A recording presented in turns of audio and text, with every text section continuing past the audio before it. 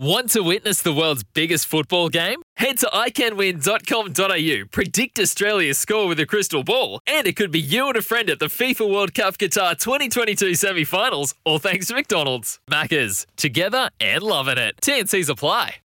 Sorry about the noise. My neighbour's sanding his deck. My motto? Don't work on your deck, play on it. Life's good with a Trex deck. Low maintenance with a 25-year residential warranty. Trex, the world's #1 decking brand. Continental Tires, AFL Trade Radio. I don't know if we've got the clapping music. I don't know if we've got some celebrationary music. I don't know what we have got. Victory dance. But after 6 years of pushing remarkably bad mega trades on this particular show or this particular station for the last 5 years, yesterday the AFL relented. Headquarters did a really good job on Sunday of making sure and blocking it to try and rain on your parade. But in the end, Adam Cooney and a mega trade has all come together, and we've finally got the mega trade in real life. Adam Cooney, congratulations. 6 years of hard work has gone into this. And what I particularly enjoyed was, and the AFL did block it, but then they worked in that second rounder back, which allowed Port Adelaide to do the deal. But my favourite part was getting the phone call from AFL House. Yeah. Just asking if I could just formulate and have a look over it. Ratify it. And it wasn't actually agreed upon until I ticked it off.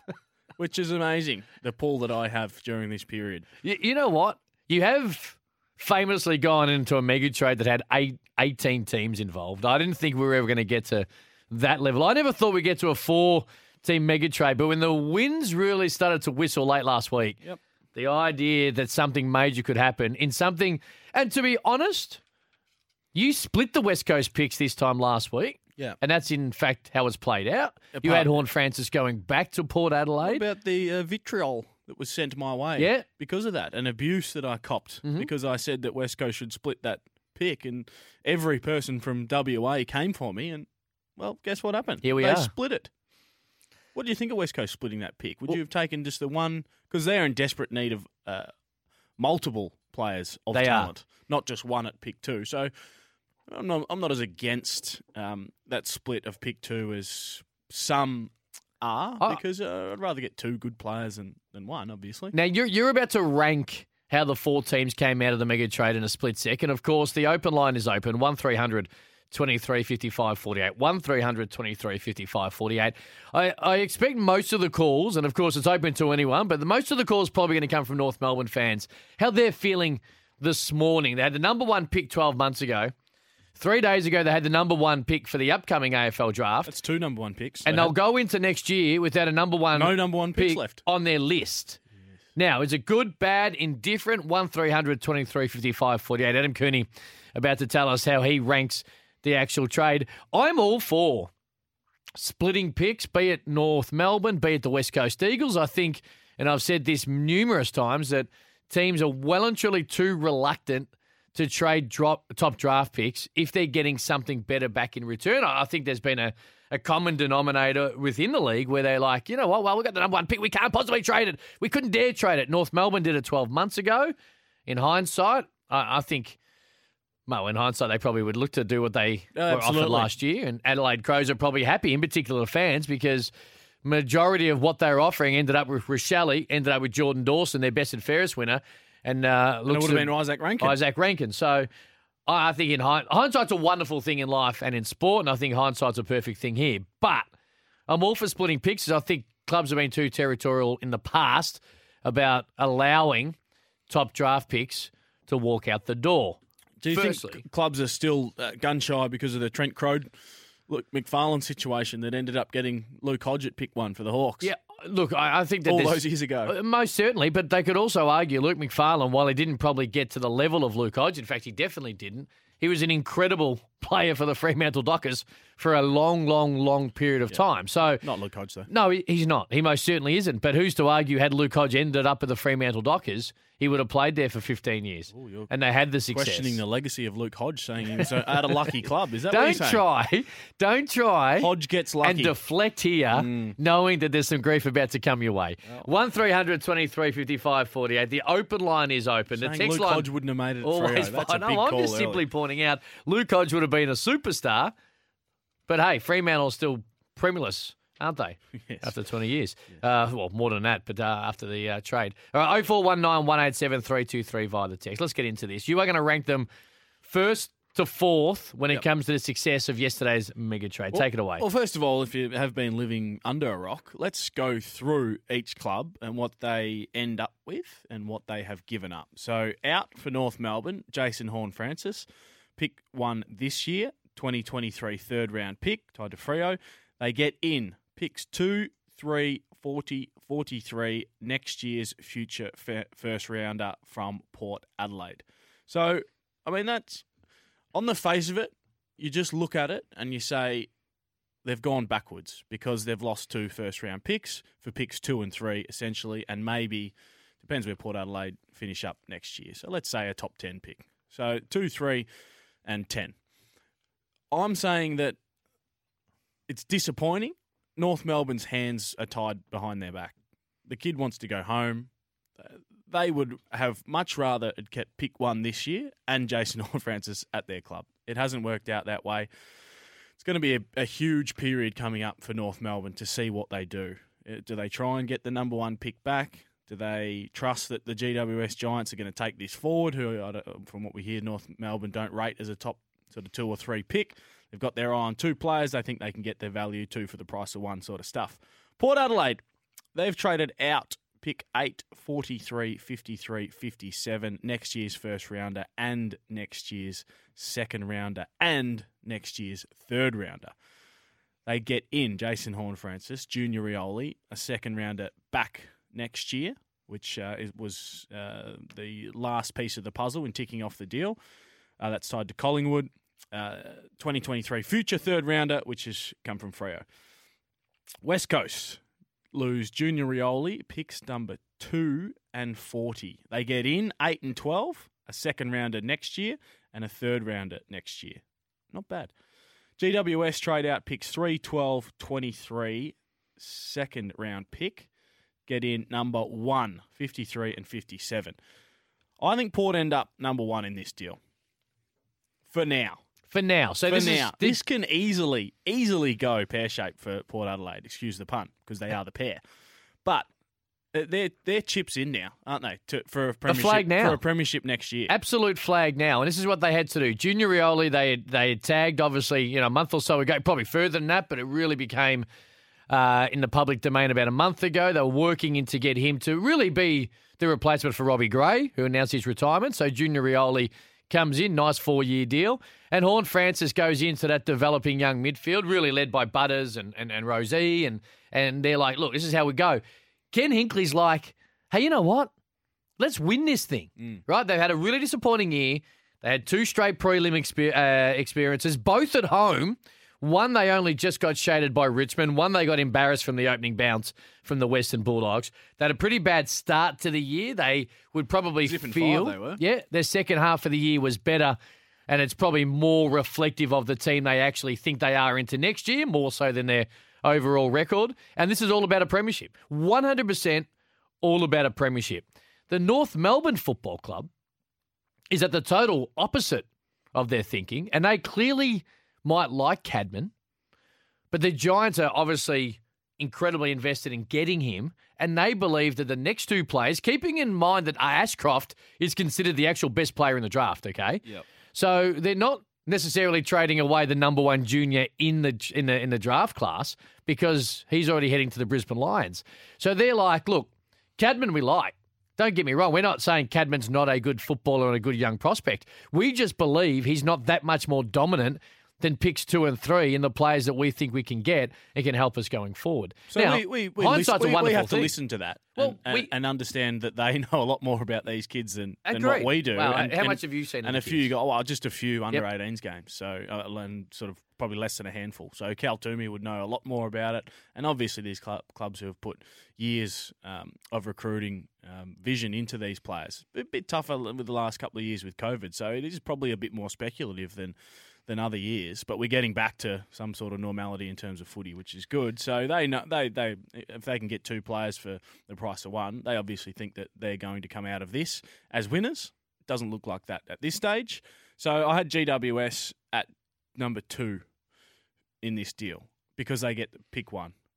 So they don't need all those picks. They just need some ready-made players. And what happens now with that pick one, I would say that would be open to trading. There's no doubt about that for the GWS Giants. If they see this kid Cadman as their next key forward, hasn't worked out all that well for them picking key forwards in the past with the Giants. So I'm talking with Tom Boyd, Jeremy Cameron, Lobb, Hogan, Finlayson, Patton.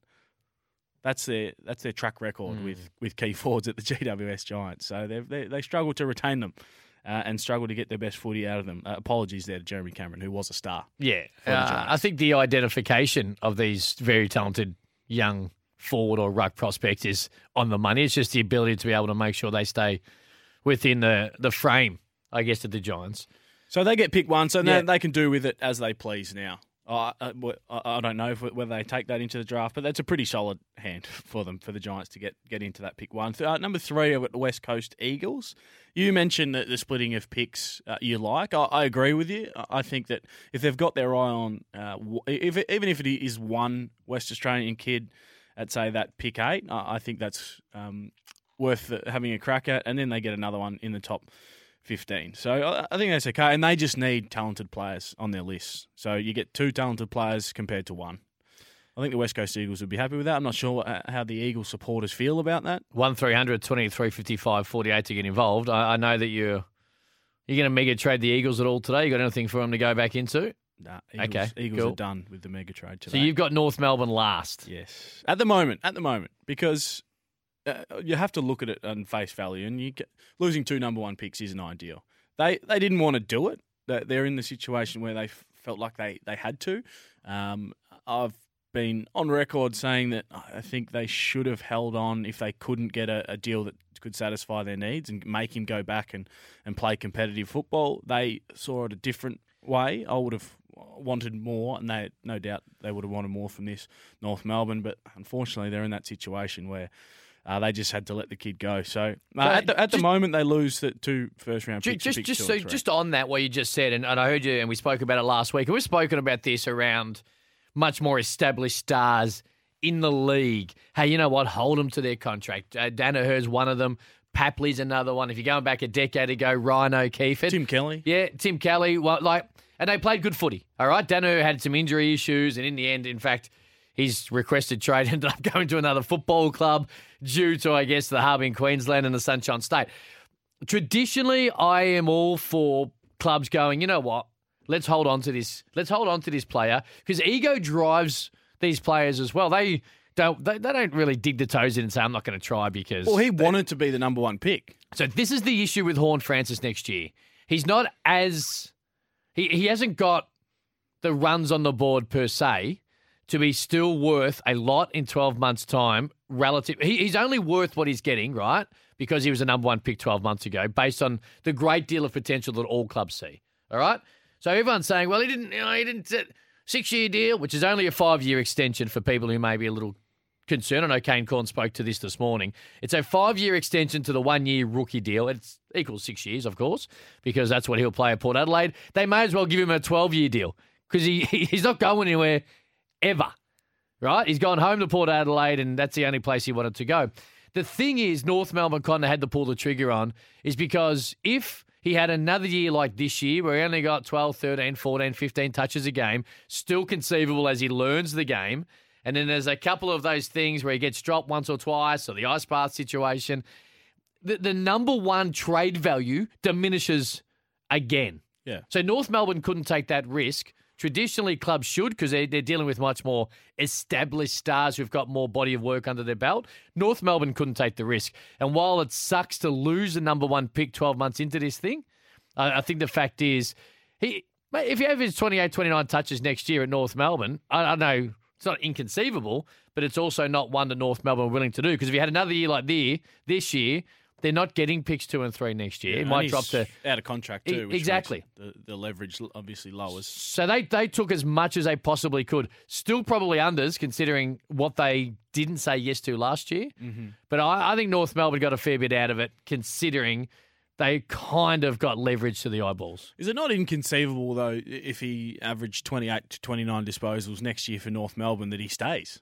But that's another thing. I think the Alistair Clarkson situation bubbling in the background played a part. Oh, no doubt. No doubt. And I know that the rumours have been there, and everyone kind of says, this is always going to happen. Well, I don't... Look, hindsight's, again, a wonderful thing, but North Melbourne were fairly confident 12 months ago they could make this work. And I think a month ago, when everyone was praising North Melbourne for getting Alistair Clarkson and what they were doing to go in the direction, there was a whole new great light that shone over Arden Street for the first time in a number of years. When the Clarkson thing happened, then I think that it definitely changed the idea, or at least the real positivity that Jason Horne-Francis had. Yeah, 100%. And now Jason Horne-Francis, he has been under significant pressure and media scrutiny playing for North Melbourne this year. Isaac Rankin playing for the Gold Coast Suns escaped any. Those two players are the future now of Port Adelaide and the Adelaide Crows. And if Jason Horne-Francis thought that he was under pressure this year at times, playing in Melbourne for North, wait till he's a month into his career at Port Adelaide. And if the Power are 1 and 3 and he's averaging 15, 16 disposals, I'm telling you, it'll be threefold. The pressure and media scrutiny over there that he'll be coughing. Yes, yes. The Adelaide media are ruthless. Yeah, well, that's also true too. Team Town, I get that. Michelangelo Rucci already licking his lips. Rucci will be waiting in Jason Horne-Francis' bin out the front to get a shot of him and a quote. 1300 23 55 48 to get involved. 1300 23 55 48. I think Port Adelaide did what they had to do for what they believe. What they believe is that now. I'll grant that I don't think, unless Dixon, Georgiadis and Marshall a lot younger, obviously, but one of them have to stand up and rip a season apart, like a lot of people, myself included, have been waiting for them to do. Charlie Dixon's the most integral player on the Port Adelaide list. He's obviously, 31 or 32? As much as Port Adelaide have done what I think they believe they have to do, and I think is the right thing to do, I still wouldn't right now have him in the top 4 for 2023. Unless Dixon. What about Asava Radaglia? So I think this deal will get done, and it'll get done for that pick 33. Well, Peter Ryan from The Age reporting just now that Port Adelaide have picked 33 on the table for Radaglia. He's in contract, but he's seeking further opportunities at Port. Yeah, so we went over their best 22 last week, and we had Radaglia at fullback, locking down that position for Port Adelaide. Does that change at all? I mean, is he a fullback? It sounds ridiculous, and you're probably listening thinking, hang on a minute, well, you're talking about Asava Radaglia being a fullback and possibly changing the premiership fortunes of Port Adelaide, but that's a player that they need, and Josh Jenkins has said that he looked really comfortable in the games that he played as a defender. Where? It looked natural. He played one at AFL level. One at AFL level and predominantly in the VFL, a few right? at VFL level, yep. I'm not saying that Radaglia wouldn't be a nice defender. I'm simply saying I don't believe, unless Radaglia is able to prove it, and he may well do that. But I don't think we can necessarily sit here and say that that's going to shore up Port Adelaide's premiership aspirations. They were disappointing for 2023. Sluggish start, puts them behind the 8 ball, and then they've got to be able to get on a run, which is almost improbable and impossible in the AFL in today's day and age to do what they had to do, and they didn't do it. I still think their forward line's your issue. What if Horne-Francis and Junior Rioli get themselves to a level of fitness that we haven't seen, certainly from Junior Rioli, and probably not up to scratch to run out a full game in the midfield for Horne-Francis? So, massive pre-seasons for both of them. Does it change anything? Well, no you doubt. Still think they're off the mark? I think Junior Rioli is going to be an upgrade on what Robbie Gray did last year, right? Fantasia, who just couldn't get out. Okay, so Fantasia can't get on the park. Horne-Francis is still the mini X factor. While I understand what you're saying around the media in Adelaide, the fact is he goes to a stronger, deeper midfield, takes a little bit of that pressure off him to actually have to stand up. At North Melbourne, number 1 pick, 15 touches, even though in the first year he had a solid year, people are like, well, he's the number 1 pick and he's playing, he should be dominating type thing. So I think there's a little bit of less pressure from a actual tangible situation with the Port Adelaide mids. My thing with Port Adelaide, again, like we look at it this year, Geelong have got Hawkins. They've got Cameron inside 50. Stengel's an All-Australian. Then you have someone like Gary Rowan who stood up in particular moments. Mm-hmm. Their forward line, Georgiades and Marshall, insanely talented. It's time for them to stand up. And Dixon has been their most important player. When Dixon dominates games, traditionally they win these type of games, right? So if it happens, Port Adelaide are legitimate top 4, but there's still a big if because there's still 4 or 5 question marks you're throwing. Can Radagalier do it as a defender if he ends up there? Horn Francis and Junior Rioli, are they going to get their fitness to where it needs to be? And is Georgiades and Marshall going to stand up? Could be perfect storm and they go gangbusters. But there's been some inconsistencies in some of those guys outside of Horn Francis, who's only been there for 1 year, I think, to lead to the question mark. Yeah, and I agree with that. And look, Ken Hinkley was hanging on by the skin of his teeth at one stage during probably even through the mid-season period where there was still question marks whether he was going to coach next year. So they just have to get off to a good start. If it goes similar fashion to season 2022, then I fear for Port Adelaide and Ken Hinkley's job, and also what they've given up in terms of, the first and second round picks for next year and third round picks. They got one back, I understand that, but they're not going to have a strong draft hand next year.